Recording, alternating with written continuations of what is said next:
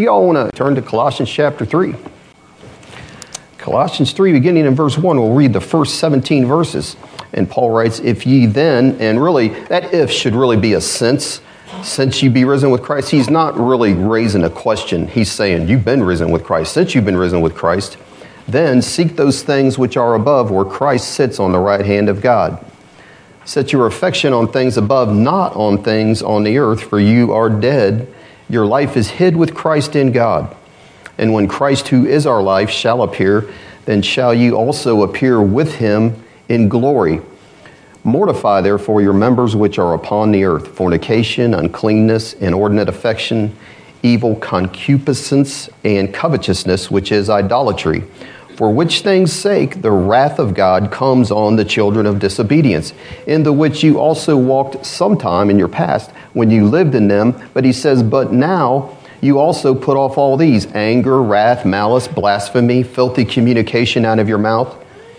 Lie not one to another, seeing that you have put off the old man with his deeds, and have put on the new man, who is renewed in knowledge after the image of him that created him, where there is neither Greek nor Jew, circumcision nor uncircumcision, barbarian, Scythian, bond nor free, but Christ is all, and in all.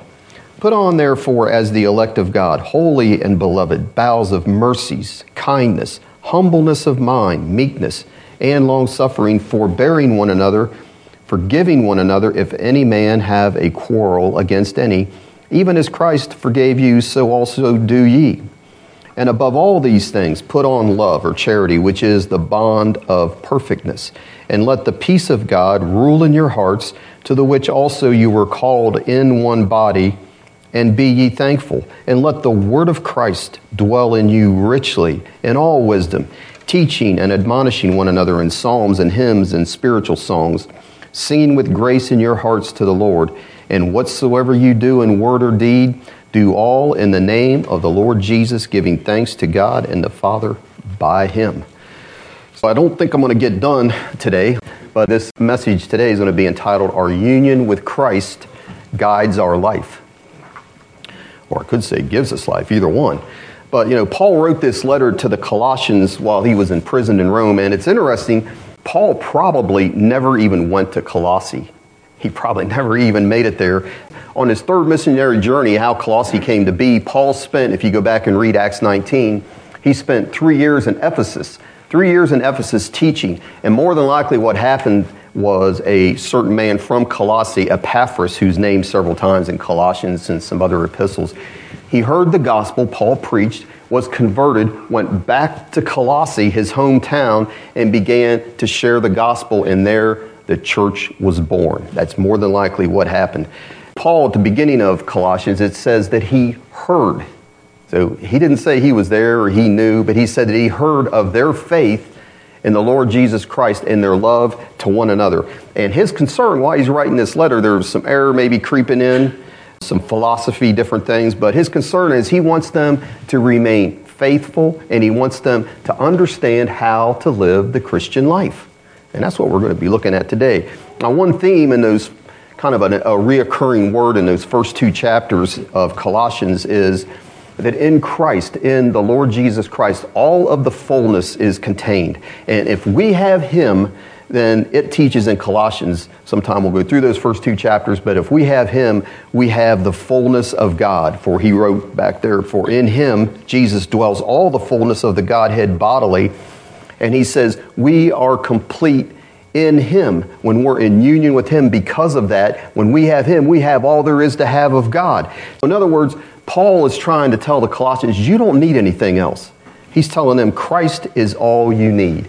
You don't need philosophy. You don't need horoscopes. You don't need Oprah Winfrey to guide you through life. You don't need her power and guidance in your life. He's all you need. I heard this quote from Calvin I thought was very good. Calvin says, because he's all we need, he says, drink from no other fountain. He says, every other source is a cheap substitute. And that is the way it is, isn't it?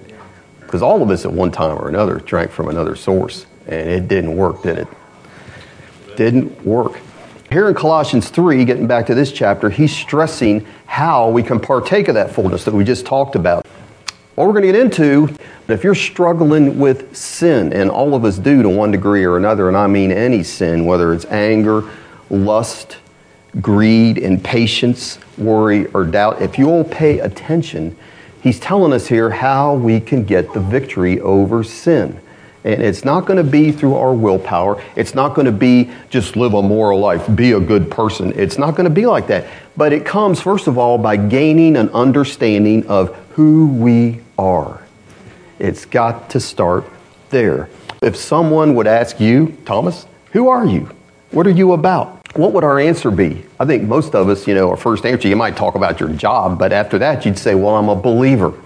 Or you'd say, I'm born again, or I've been converted, I'm a disciple of the Lord Jesus, or a Christian. Now, a Christian would probably be, I think, most people's most common answer, since none of us are Catholics. We're all ex-Catholics in here, I think, aren't we? The one time I would have said I was a Catholic, but now I'm going to say I'm a Christian. That's what I would say, the common answer. The term Christian, that's a common term. That's how I was going to probably refer to it all through the message, refer to us as Christians, because it's just the common way we do it. But that term's only found 3 times in the whole entire New Testament.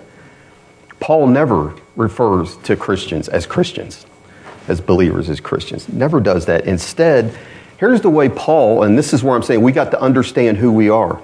Instead, Paul uses the term and refers to believers as those in Christ. Over 80 times he says the term in Christ, or 40 times he uses the term in the Lord. That's 120 times in Christ, in the Lord. And he many times will say we are in Him.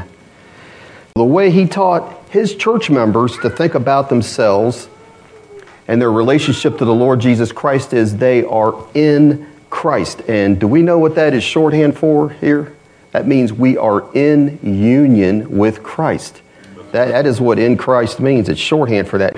He wants us to understand that our new identity is this. We are people, individually and as a group, in union with Christ, spiritually united to Him. Here's what he's saying. We all know about Ephesians 4, husbands love your wives and all that. And it talks about there the husband-wife relationship. And we know in Genesis it talks about the two become one flesh. And he says that he likens our union to Christ to that one flesh relationship. But I'm saying our union with Christ is even deeper than that. It's a lot deeper than that, than even the one flesh relationship with a man or a woman. It's closer than any union we could have on this earth. And so you're saying, why is that important? Well, maybe you're not, but I'll ask it for you. Why is that important? And it's important because without our union with Christ, we would be eternally lost. All of the blessings, forgiveness, life, and power of God, they come to us and only to people that are united to Christ. If you're a Christian in here today, you are united to Him. That union with Him has had to have taken place. Jesus said this, it all flows through Him. He said, without me, you can do nothing. And He said also in that section in John 15, I am the vine and you are the branches. He that abideth in me, in union with me, is what He's saying, beareth much fruit. That's the only way we can do it. And it says, hey, if we're not bearing fruit, the Father comes along and you're not bearing any fruit and you say you're a Christian, what does He say? That's going to tell Him what? You're not really united to Him, and that branch gets cut off. That's not good. Our life depends on our union with Him. That's how important it is. So I don't know if you remember a few Wednesdays back, we had that analogy of the space shuttle docking with the space station. And I said, when they're floating around up there, they're just two separate spacecrafts. When they're apart, nothing can get transferred from one to the other. But once they become docked, once they become united together, through that union, supplies and power and life and people and whatever can be transferred from one spacecraft to the other. And listen, we're saying sinners are out here. Here's Jesus. They're out here floating. They're not united to Christ. That was all of us at one time. We were in a desperate state, floating in darkness, alienated, cut off from the life of God out there and without hope. But now that we are united to Him, boom, we have access to everything that He has. That's what the Bible teaches. And that is absolutely critical that we understand that, because our union with Him, we're no longer spectators. We become active participants in everything Jesus has done and will do. Look here in Colossians 3, look in verse 3, it says, we died with Him, for you are dead and your life is hidden with Christ in God. Verse 1 says that we've been raised with Him, if you then be risen with Christ, in union with Him. Verse 3, back there, it tells us our life is hid with Christ, in God. And in verse 4, it says we are going to come back with Him. When Christ, who is our life, shall appear, then you also shall appear with Him in glory.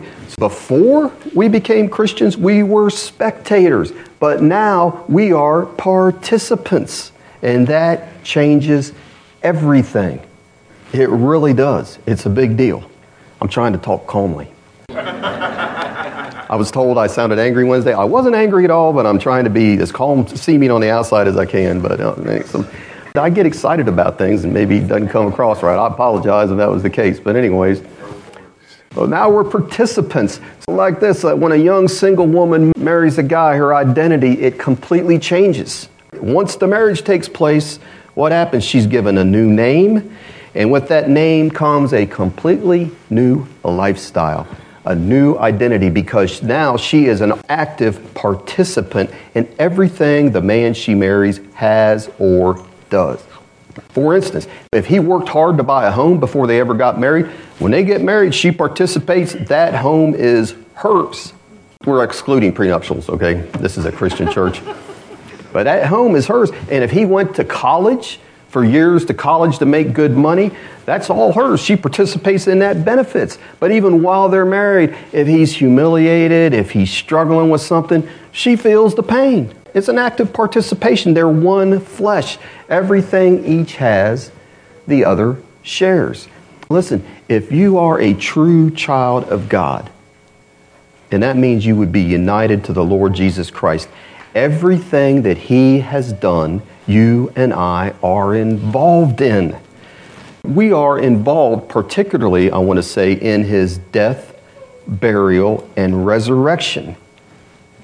And we need to properly understand that if we're going to live the Christian life, live as Christians. Paul, his method is pretty much the same through most of the epistles. What he does is he first states the facts, tells us what Christ has done in us and for us. They're called indicative. They're just the facts. But that is the basis or the foundation for then when he tells you on the basis of that, this is what you should do. If all he did was tell us you should do all this without giving us the basis or the facts, that becomes moralism, legalism. But he's saying, before we get into this is what we should do, right now we're learning the whys and the how we can, the basis for that. The primary need for us to grasp is what God has done for us. Sometimes people are like, well, I don't like doctrine. But doctrine is the basis for holy living. And that's what we're talking about today, because if you don't grasp what God has done for you, I guarantee you will be defeated, and you'll live a defeated life. And the first thing he tells us about our identity is that we're united in His death. Verse 3, for you are dead. He had said the same thing back in chapter 2. Listen, our participation in His death means our death. I know this is not a new revelation, but it's not meant to be. We, if we're Christians and united to Him because of His death, we are no longer the same person. Paul said in Galatians 2:20, I am crucified with Christ, with Him, because of my union with Him. And that has nothing to do with feeling. It's a spiritual reality. 2 Corinthians 5:17, Paul says, therefore, if any man or woman be in Christ, if any be in union with Christ, then he is a new creation. And the first thing he says is, old things have done what? They have passed away. So for a Christian, our former life should totally, in a sense, be passed away. All our feelings, ambitions, goals, everything about us. And sometimes we don't feel like that, do we? We don't feel like it. We still feel like we're just too much the same person and not enough change is happening. But we need to trust God to make it real. We need to remember last week's message and put it all together. He's doing a work in us that he'll bring to completion. Listen to the words Paul uses. Passed away. Old things have passed away. We talk about people that way, don't we? Well, Mr. Jones, he just passed away. And that's what we need to grasp about our old man. The old us, the old sinful us, the old Adamic us. We need to grasp the fact that he has passed away. And that is our identity. That's no longer us, our old person. And the second thing we need to see is that we are united in union with him in his resurrection. Verse 1, if you then be risen with Christ. Once again, we are not just spectators, we are participants. In Ephesians 2, Paul told us that we were dead in our trespasses and sins. That's what he said. You were dead in your trespasses and sin. But he goes on to say, but God, who is rich in mercy for his great love wherewith he loved us, even when we were dead in sins, he has made us alive together with Christ. We participated in his resurrection and has raised us up together and has made us sit together in heavenly places in Christ Jesus. There it is again, in union with him. Because of that union, we died with him, and because of that union, when he raised Christ up, we were raised up, it says, with him. I didn't write it. You can go back and read it. It's in Ephesians 2. We may even go back and read it later on. But it's because of our union in Christ Jesus. We are not just spectators. The fact that the Lord Jesus Christ came out of the tomb, it's not a date on the calendar like it is for most people at church. It's not something we're going to celebrate in a couple weeks called Easter. That's not what it is. But it's an event that we participate in. We were raised from death to life through the same Spirit that raised our Lord to life. The best illustration we have in the Bible of that is there is Lazarus, dead and rotting in a tomb. And Jesus did what? He spoke words of life, Spirit-anointed words. Lazarus, come forth. And the man that had no life suddenly came to life. His flesh was restored, and where there was only death, life came through the words of the Lord Jesus Christ. And Paul is saying that is what has happened to you and I. We were dead. There was no life there at all. And God spoke to us and in a sense said, Rudy, come forth. And life was born. And from the dead old Rudy, little Joey, a transformation takes place. Life enters into him. And where there was only a dead soul and spirit under the wrath of God, life comes forth. And that happened to every single one of us in here that's a Christian. And that's what he's saying we need to see. God's Spirit has given us life. And the third thing, because of that union, it says we are hidden with Christ in God. Verse 3, for you are dead.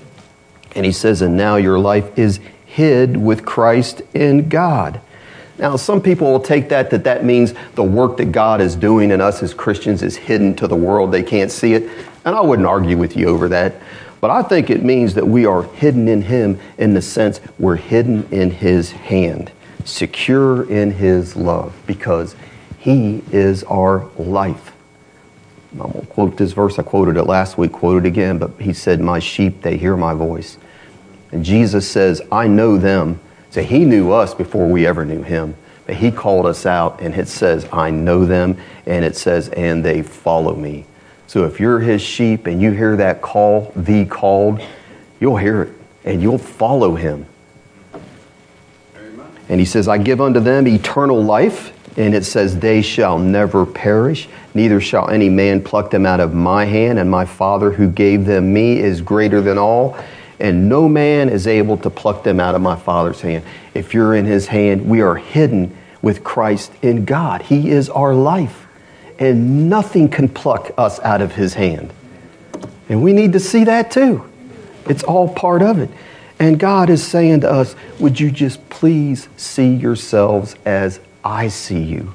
No longer unclean, dead in your sins, but now see yourself as I see you, washed, clean, raised to walk in newness of life by the power of the Spirit.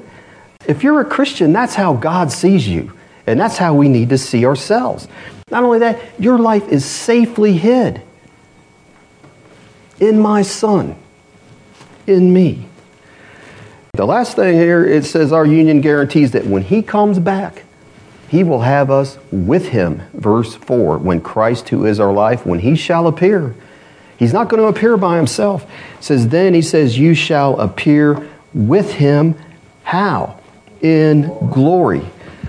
It's telling us here, our life in the Lord Jesus Christ, these first 4 verses are saying that our life, our destiny is so bound up with Him. We've been dead with Him. We've been raised with Him that when we come back, He wants us to be with Him. And I'll tell you, the way to look at that is, you know what? Everything else is done individually, isn't it? We're raised to life individually or whatever. But when He comes back, it's going to be everybody together. We're all going to be raised up and come back with Him together. No one's going to be a favorite then. We're all going to be with Him. He wants us by His side.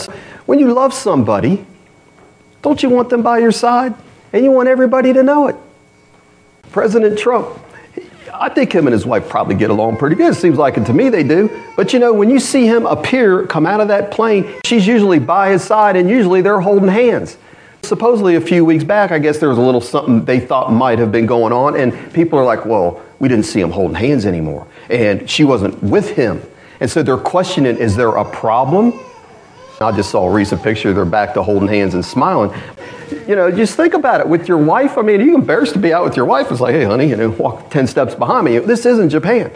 You like to have your wife by your side, holding your hand, and appear with her. And He's coming back, and He's going to appear with us. He wants us to be with Him, by His side. Amen. And wants the whole world to know that. And we need to know that's how much God cares about us. Jesus in His high priestly prayer in John 17 said, Father, I will that they also, whom Thou hast given me, be with me where I am. That's His prayer. We're not bugging Him. You know, some people, they feel like, oh, I'm trying to hang around this person. I feel like I'm bugging them. Oh, you're not bugging Jesus. Nobody is. He wants you to be there. I pray that they also, which Thou hast given me, will be with me where I am, that they may behold my glory, which You have given me, for You loved me before the foundation of the world. I'm saying that to me is a tremendous verse. He wants us to be with Him. And that's what Paul's telling us here in these verses. He says, see yourself for who you really are. Your old, corrupt man is dead, really dead and buried, left in the far country. Like the prodigal. He left that old man behind in the far country when he came back to his dad, didn't he? And it says, God has raised us up. We are a new creation. We need to be reminded that. A totally new person God has made us. We should be marveling at the grace and love that He has lavished on us. That He has. Like the father of the prodigal when he came back. This thy brother, he said, was dead. Was dead, but he says, now he is alive again. And that's how our Heavenly Father sees us. Whether we see ourselves or others in the church that way, He sees us as alive. We were dead, but if you're a Christian, He sees you as alive to Him again. So we got to remember, there are 2 kingdoms in this world. Talked about it some Wednesday, and only 2.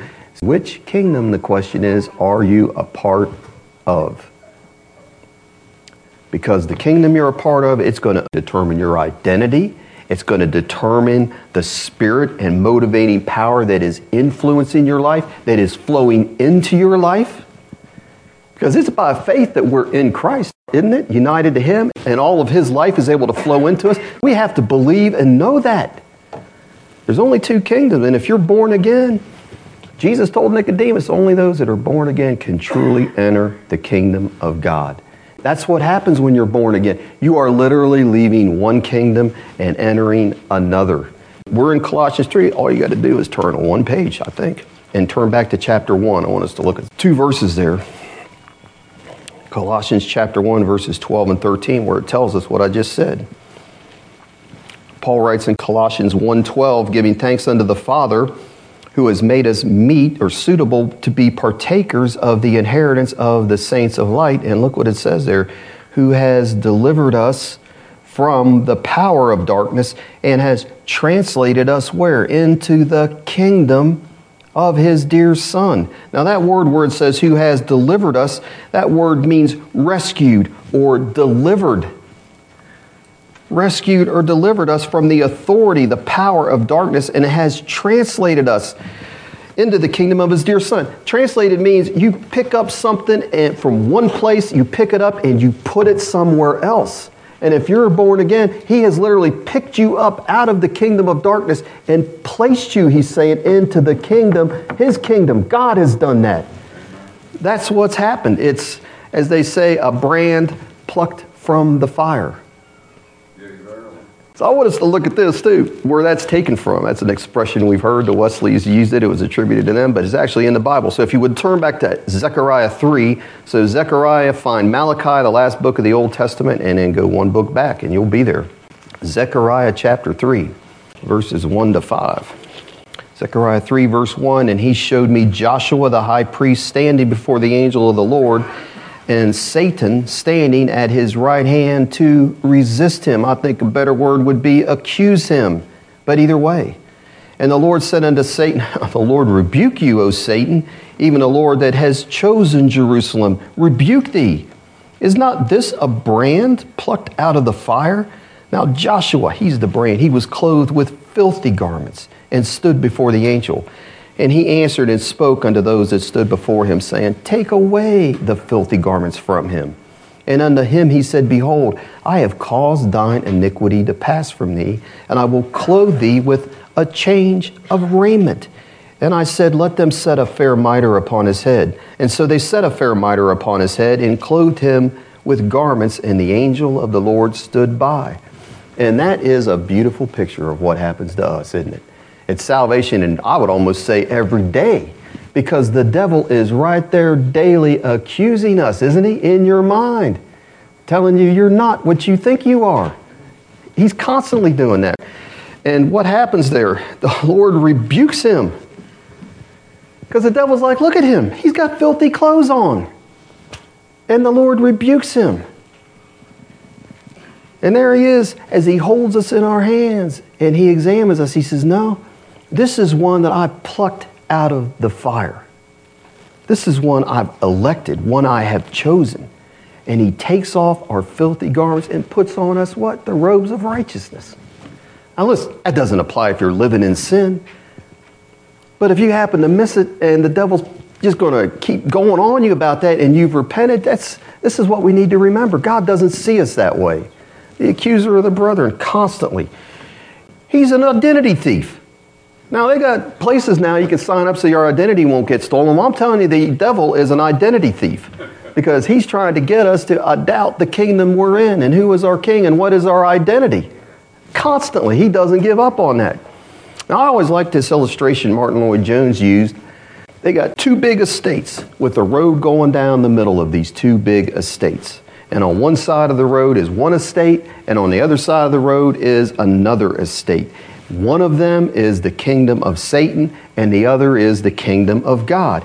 And this is what happens to Christian men and women, he said. They're in the estate of Satan, and they cross the road and come over, and they're working on the estate of God. And that's how they're doing in this world, in this life, and in this world, working on the new estate. But the devil doesn't leave them alone, does he? He's calling across there, trying to get them come back over, trying to get them convinced that they should be working in his estate or still are in his estate. He sends all his innuendos, his suggestions, his onslaughts, and his attack. And so these people over here, he doesn't get rid of the devil, does he? We have to fight all that, don't we? All the suggestions, all the things he's saying. We have to overcome him by the word of our testimony and by the blood of the Lamb. But he is trying to steal our identity. And that's where the warfare part of it comes in. We do have to fight him. We just got to remember one thing too. There's two kingdoms in this world. And sometimes you get around people when you're working or you're at school that aren't saved. And we need to remember we're not like them. We may look like them. We may speak the same language, English. We may eat the same food. But our spiritual experiences and outlooks could not be further apart. That's just the way it is. Because guess what? We've been taken out of the kingdom and put in another, and they're still over here. But we're still with them, aren't we? Now, we need to pray for them, witness to them, be nice to them. I'm not saying anything like that. I'm not saying we can't talk to them or anything to them. But we got to realize we're not of the same kingdom. And the two kingdoms don't mingle. They shouldn't, anyways. Go back to Colossians. He's saying here, if you then be risen with Christ, seek those things which are above, where Christ sits on the right hand of God. So he's saying, since you have died with Christ and been risen and your life is hidden with him, then our goals, our values, our aims, our affections, they've all been changed. And we need to live that out, Paul's telling us, every day. Every day we need to seek those things which are above. And that is where the kingdom of God is, where Jesus is sitting on his throne at the right hand of God. Because the Bible tells us that is where we are. That is where we are, seated with him in heavenly places. Do you all know that? I want to have you read it. I quoted it earlier, but I said we'd probably read it. So if you turn back to Ephesians 2, verses 4 to 6, I'm saying that's exactly what the Lord says. It's a fact. Ephesians 2, beginning in verse 4, but God, who is rich in mercy for his great love wherewith he's loved us, even when we were dead in sins, he's done what? He's made us alive together with Christ. By grace are you saved. And look what it says in verse 6. And has, this is a past tense, not something future, has raised us up together, that's with Christ, and made us sit together in heavenly places. And there's that in again, in union with Christ Jesus. God says that is a fact of Scripture, isn't it? That we're seated with Christ in heavenly places. That's where he is, and our union is so strong that we're there with him too by faith. We are. And since the one we love is in heaven, Paul exhorts us to seek those things which are above. Because your affections go where? Where do your affections go? They go where the one you love is. Isn't that the way it is in life? So when you're in love, even if you've been married for years, but let's just say you're young and in love, you know how that works? Your sweetheart is with you all the day long. You may do other things, but she's always there in your affections, in your thoughts. She's the one you long for, right? Or he. Works both ways, the one you want to be with. It's the same way if you're a parent. Back when we took a couple trips overseas and left our kids behind, I mean, man, our heart and minds were still with our children. We missed them. Our affections were still there. And that's like when these people go in military and get in these wars and get stuck in these POW camps. The fact of their family and that affection and wanting to be with them is what keeps them alive a lot of times. It's their motivating factor. Paul is telling us, though, even though we are here on this earth, is anybody in heaven right now? I mean, except by faith. We have to live in this realm, but our minds, our hearts, and our affections should be where? He just told us. We just read it. In heaven. So you've heard that expression? That person is so heavenly minded, they're no earthly good. Like a guy said, I've never met a man like that. I've never met anybody that's so heavenly minded, they're no earthly good. And I think Paul would say that expression isn't true anyways, because to be earthly good, you have to be heavenly minded. Honestly, that's the way it is. But anyways, how does that true, so heavenly minded, you're no earthly good? It may be you're going to go out of this earth, because that's what happened to Enoch. Enoch walked this earth, didn't he? But his affections were where? They were set above. And like I heard a long time ago, it might have been Smith Wigglesworth said it, there just came a point, his affections were so much up there, and that's where he was. The earth could no longer hold him, and God said, come on up, and translated him, didn't he? Lifted up to where his affections, thoughts, and desires were. Now, I mean, old Enoch, he might have been aware of the current political scene, the current economic scene of his day, but he wasn't consumed with it, was he? His affections, his desire, his thoughts, his aims were all up in the heavenly realm, in another kingdom. And Daniel Well, Daniel, I'm saying that man had to be aware of the political situation in his day because he's the one that ran the government of Babylon. Couldn't get away from it. But despite that, where were his affections though? Daniel had a job to do. He was a busy man. But you know what he did? Prayed 3 times a day. It says this, he went into his house, and his windows being open in his chamber toward Jerusalem, he knelt upon his knees 3 times a day and prayed and gave thanks before his God as he did aforetime. Daniel was a busy man in a bad environment. But he walked with God, didn't he? Amen. Kept his affections above and kept himself unspotted from the world. That's what Daniel did. There's a model for us right there. A godly man in the midst of a crooked and perverse world. You couldn't have been any more in it to be the president of Babylon running things. They hated him for it. We can live that way. This is what Paul's telling us. That's the way we should live. We can live that way every day. Conscious every morning that we're the Lord's. We're united to Him. That bond that's infinitely stronger than a marriage bond. And remind ourselves that we are hidden with Christ in God. That's where our hearts are. We can live that way, whether we're ironing clothes, driving nails, mowing the lawn, unclogging a toilet. I had to throw that in for Sherman. Going to school. We could be conscious of the fact that God is going with me and He's walking in me. That we're His temple. That's what it says in 2 Corinthians 6. You are the temple of the living God. As God has said, I will dwell in them and walk in them, and I will be their God, and they shall be my people. Now, do you all believe that's you? Because that's what He's saying. That's written to the saints of Corinth. That's all of us. And all of them. No exception. That's not just Mother Teresa. Here's what we need to see though. Our identity is not just with the life of our Lord, but it's also with His death. Both ongoing. Paul in Philippians 3:10 says that I may know Him and the power of His resurrection. Whoa, we like that. But it also says the fellowship of His sufferings, being made conformable unto His death. There's an ongoing death process we're being made conformable, as well as walking in the resurrection power of the Lord Jesus Christ.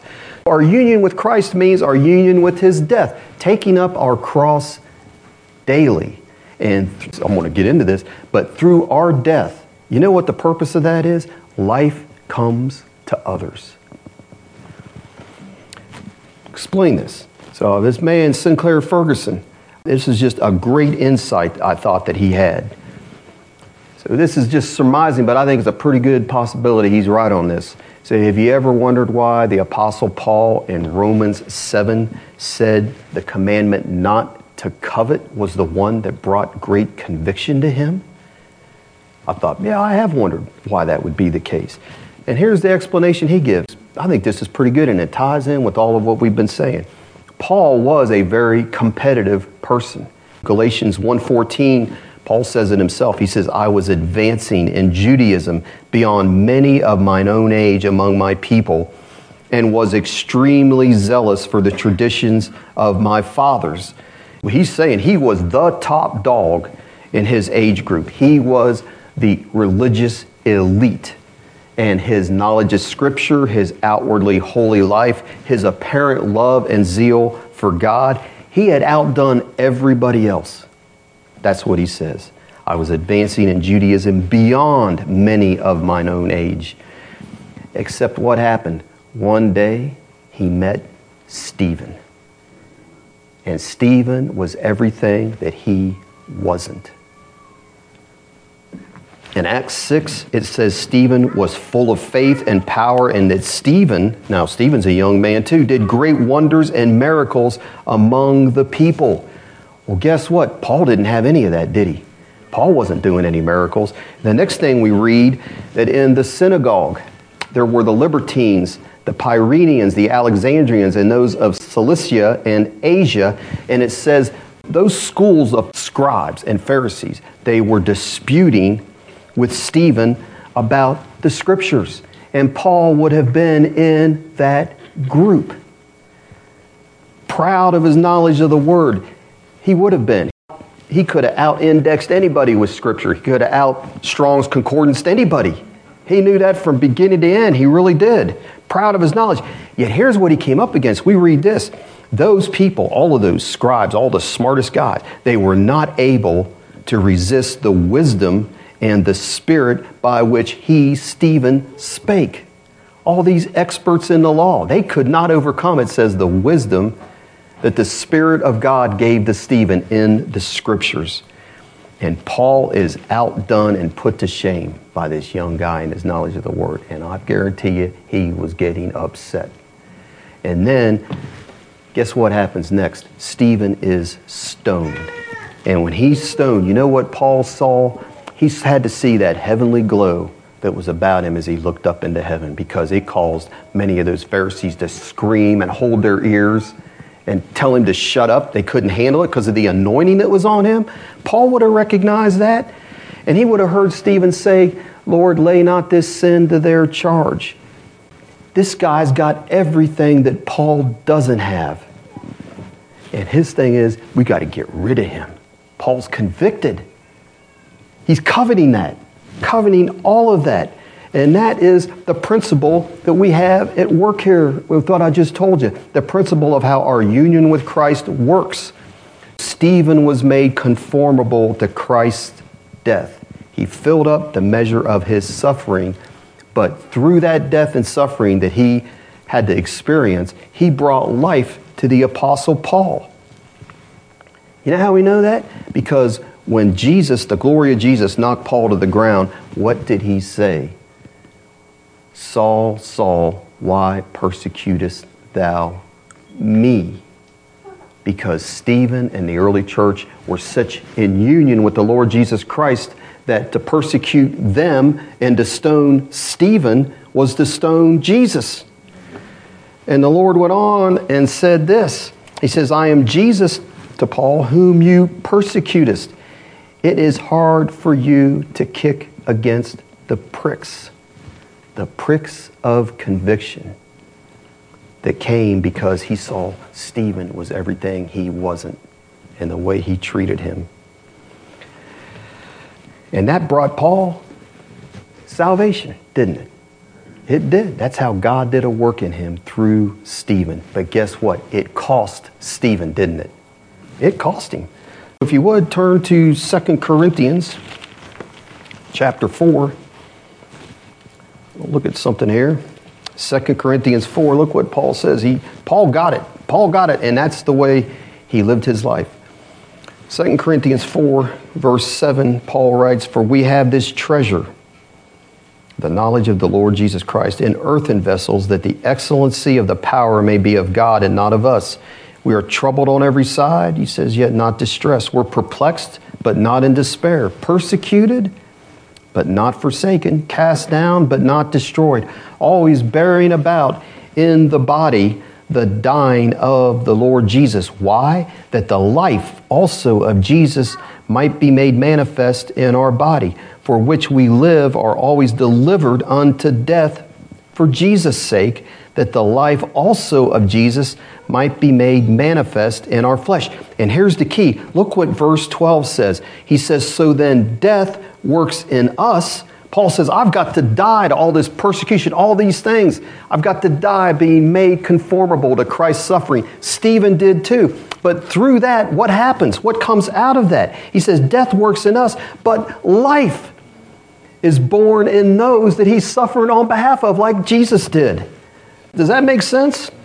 The persecution and suffering Paul endured brought him death. The death of Jesus, he says, but through that death, it brought life to others, the resurrection life of our Lord. And that is what our identity with Jesus will do to us, our union with the Lord. Like God said, he's making us like Jesus in the same way he made Jesus like Jesus. He's making us like Jesus the same way. There's no shortcut. How many in here want to see the fruit of the Spirit manifested in their lives? Amen. Oh, that's a good response. Love, joy, peace, long-suffering, gentleness, goodness, faith, meekness, temperance. But do you know most of those fruits involve other people and how we react to them? Doesn't it? You got to think about that. You got some hearty amens. I wonder if I'd get as many the second round. How does Jesus teach us that fruit is produced? 2 ways. Through our union with Him, which is what we've been talking about. John 15:5. I am the vine, you are the branches. He that abides in me, in union with me, and I in him, the same brings forth much fruit. For without me, you can do nothing. But what's the other way in John 15? He tells us fruit is produced by pruning, by death. He said, my Father is the husbandman. Every branch that bears fruit, He purges it, that it may bring forth more fruit. Purging is our trials that come from dealing with others. Here's what we need to remember. Our fruit, the fruit of the Spirit, is for whom? It's for others. Our long-suffering, our gentleness, our meekness, our love is not for ourselves. Who partakes of it? Other people do, don't they? That's what we see here in Stephen. He's got love and meekness, compassion, forgiveness, all of that towards Paul. We see all of that. But it cost him his life. Because Paul enjoyed the fruit of that, didn't he? What if Stephen would have acted nasty and been cursing him? Nothing would have been done with Paul. No life would have come out of that. But when he exhibited that fruit had to come as a result of his death. Paul experienced life in fruit, and Stephen experienced death. Death worked in Stephen, but life in Paul. That applies to us. We've got to see that we need to be like that. Paul was like that. Stephen was like that. Our Lord Jesus Christ was like that. That is our identity. As a result of our union with Christ, He's calling us. We've got to die out, so to speak, when someone is treating you wrong, doing you wrong. That's when the long-suffering, meekness, gentleness comes out. We got to respond that way and in love and realize they're eating your fruit. But that's what is going to bring them life. You see that? That's the way it works. And if you think about it, we are the fruit of our Lord Jesus Christ's death. Because we experience life because He died. How? With meekness and majesty, praying, Father, forgive them. They know not what they're doing. Death worked in Jesus, but life came to us, didn't it? We need to see that's what our identity, that's what our purpose in being Christians is. Grasp what Paul's saying here in these first 4 verses. Know that our union with Jesus, what it is and what it means. That we're united in His death, but we have also experienced His resurrection power. We're hidden with Him in His Father's hands, eternally secure. And that resurrection life and power and love is what we share with others. Let me end with this. I don't know why, but I'm on Amazon Prime and they were offering that old Corrie ten Boom movie, The Hiding Place. You could watch it for free. And I'm thinking, I haven't been inclined to watch that movie because it's kind of dark. It's kind of a dark movie. They're in that prison the whole time. But for some reason, I went on and watched it and I actually rather enjoyed it. I guess I watched it so I could preach this message. Because I'm trying to make the final point is we need to understand and grasp hold of what our union with Christ means and how it brings us our identity. Because those 2 women, Corrie ten Boom and her sister, they knew of their union with Christ and their new identity long before they were ever taken into that prison. That's right. Their father taught them well, just like Timothy's mother Lois and his grandmother. I'm saying now is the time we need to get ready. Because we think, oh, well, that would never happen to us. We'll never end up in a place like they did. You know what? When she's in that prison, you know what she was thinking back on? She's looking at him pour this slop that nobody would want to eat, and she's having recollection, a vision of back when she's with her dad, happy, safe in their home. Life looked like it would be great forever. They made good money, watchmakers, and they're eating this hearty vegetable soup, laughing, fellowshipping. If you'd asked her then and told her this is where you're going to end up in a short period of time, she said, there's no way. And yet that's what happened. But what got her and her sister ready for that? Her father was a godly man. They were Christians. They got grounded in the Word. They knew their identity. They knew of the love of the Lord Jesus Christ for them. And when they got to that camp, when they were taken there, and they're in the midst of filth and bugs and sickness and death, because they knew of their identity and their union with Christ, they were not overwhelmed. Corrie ten Boom was temporarily. She had to deal with hating the Germans because of the way they treated her sister. Her sister never wavered. And they could minister through that. They could minister life to those other people, and they did. That's right. A lot of those women in there got saved because they saw the way that because of their union, because their mind was set above. And they weren't complaining about all their circumstances. They weren't giving up, getting depressed and all that. Say no, they would teach scriptures, have Bible studies in the midst of this hellhole. But God used that to minister life. And I'm saying that's what may happen to us. That's what it means. I'm saying understanding our union with Christ will help us understand how to live the Christian life. And that's how it works. Amen? Amen. Pick up the rest next time, Lord willing. Amen. Let's pray. Father, we just thank you, Lord, for your word and the examples that you have in your word of men like Stephen and Paul, and especially our Lord Jesus Christ, that were willing to lay down their lives so that the power and life of you could enter into other people. And I just ask, Lord, you'll help us all to grasp what it means to be united to Him, united to the Lord Jesus, and how that changes our identity forever in so many ways. And that we are participants, not spectators, in His death, burial, and resurrection. I just ask, Lord, you'll open all of our minds and hearts today and for the days to come and just make this a living reality. That's my prayer. And we do that in Jesus' name. Amen.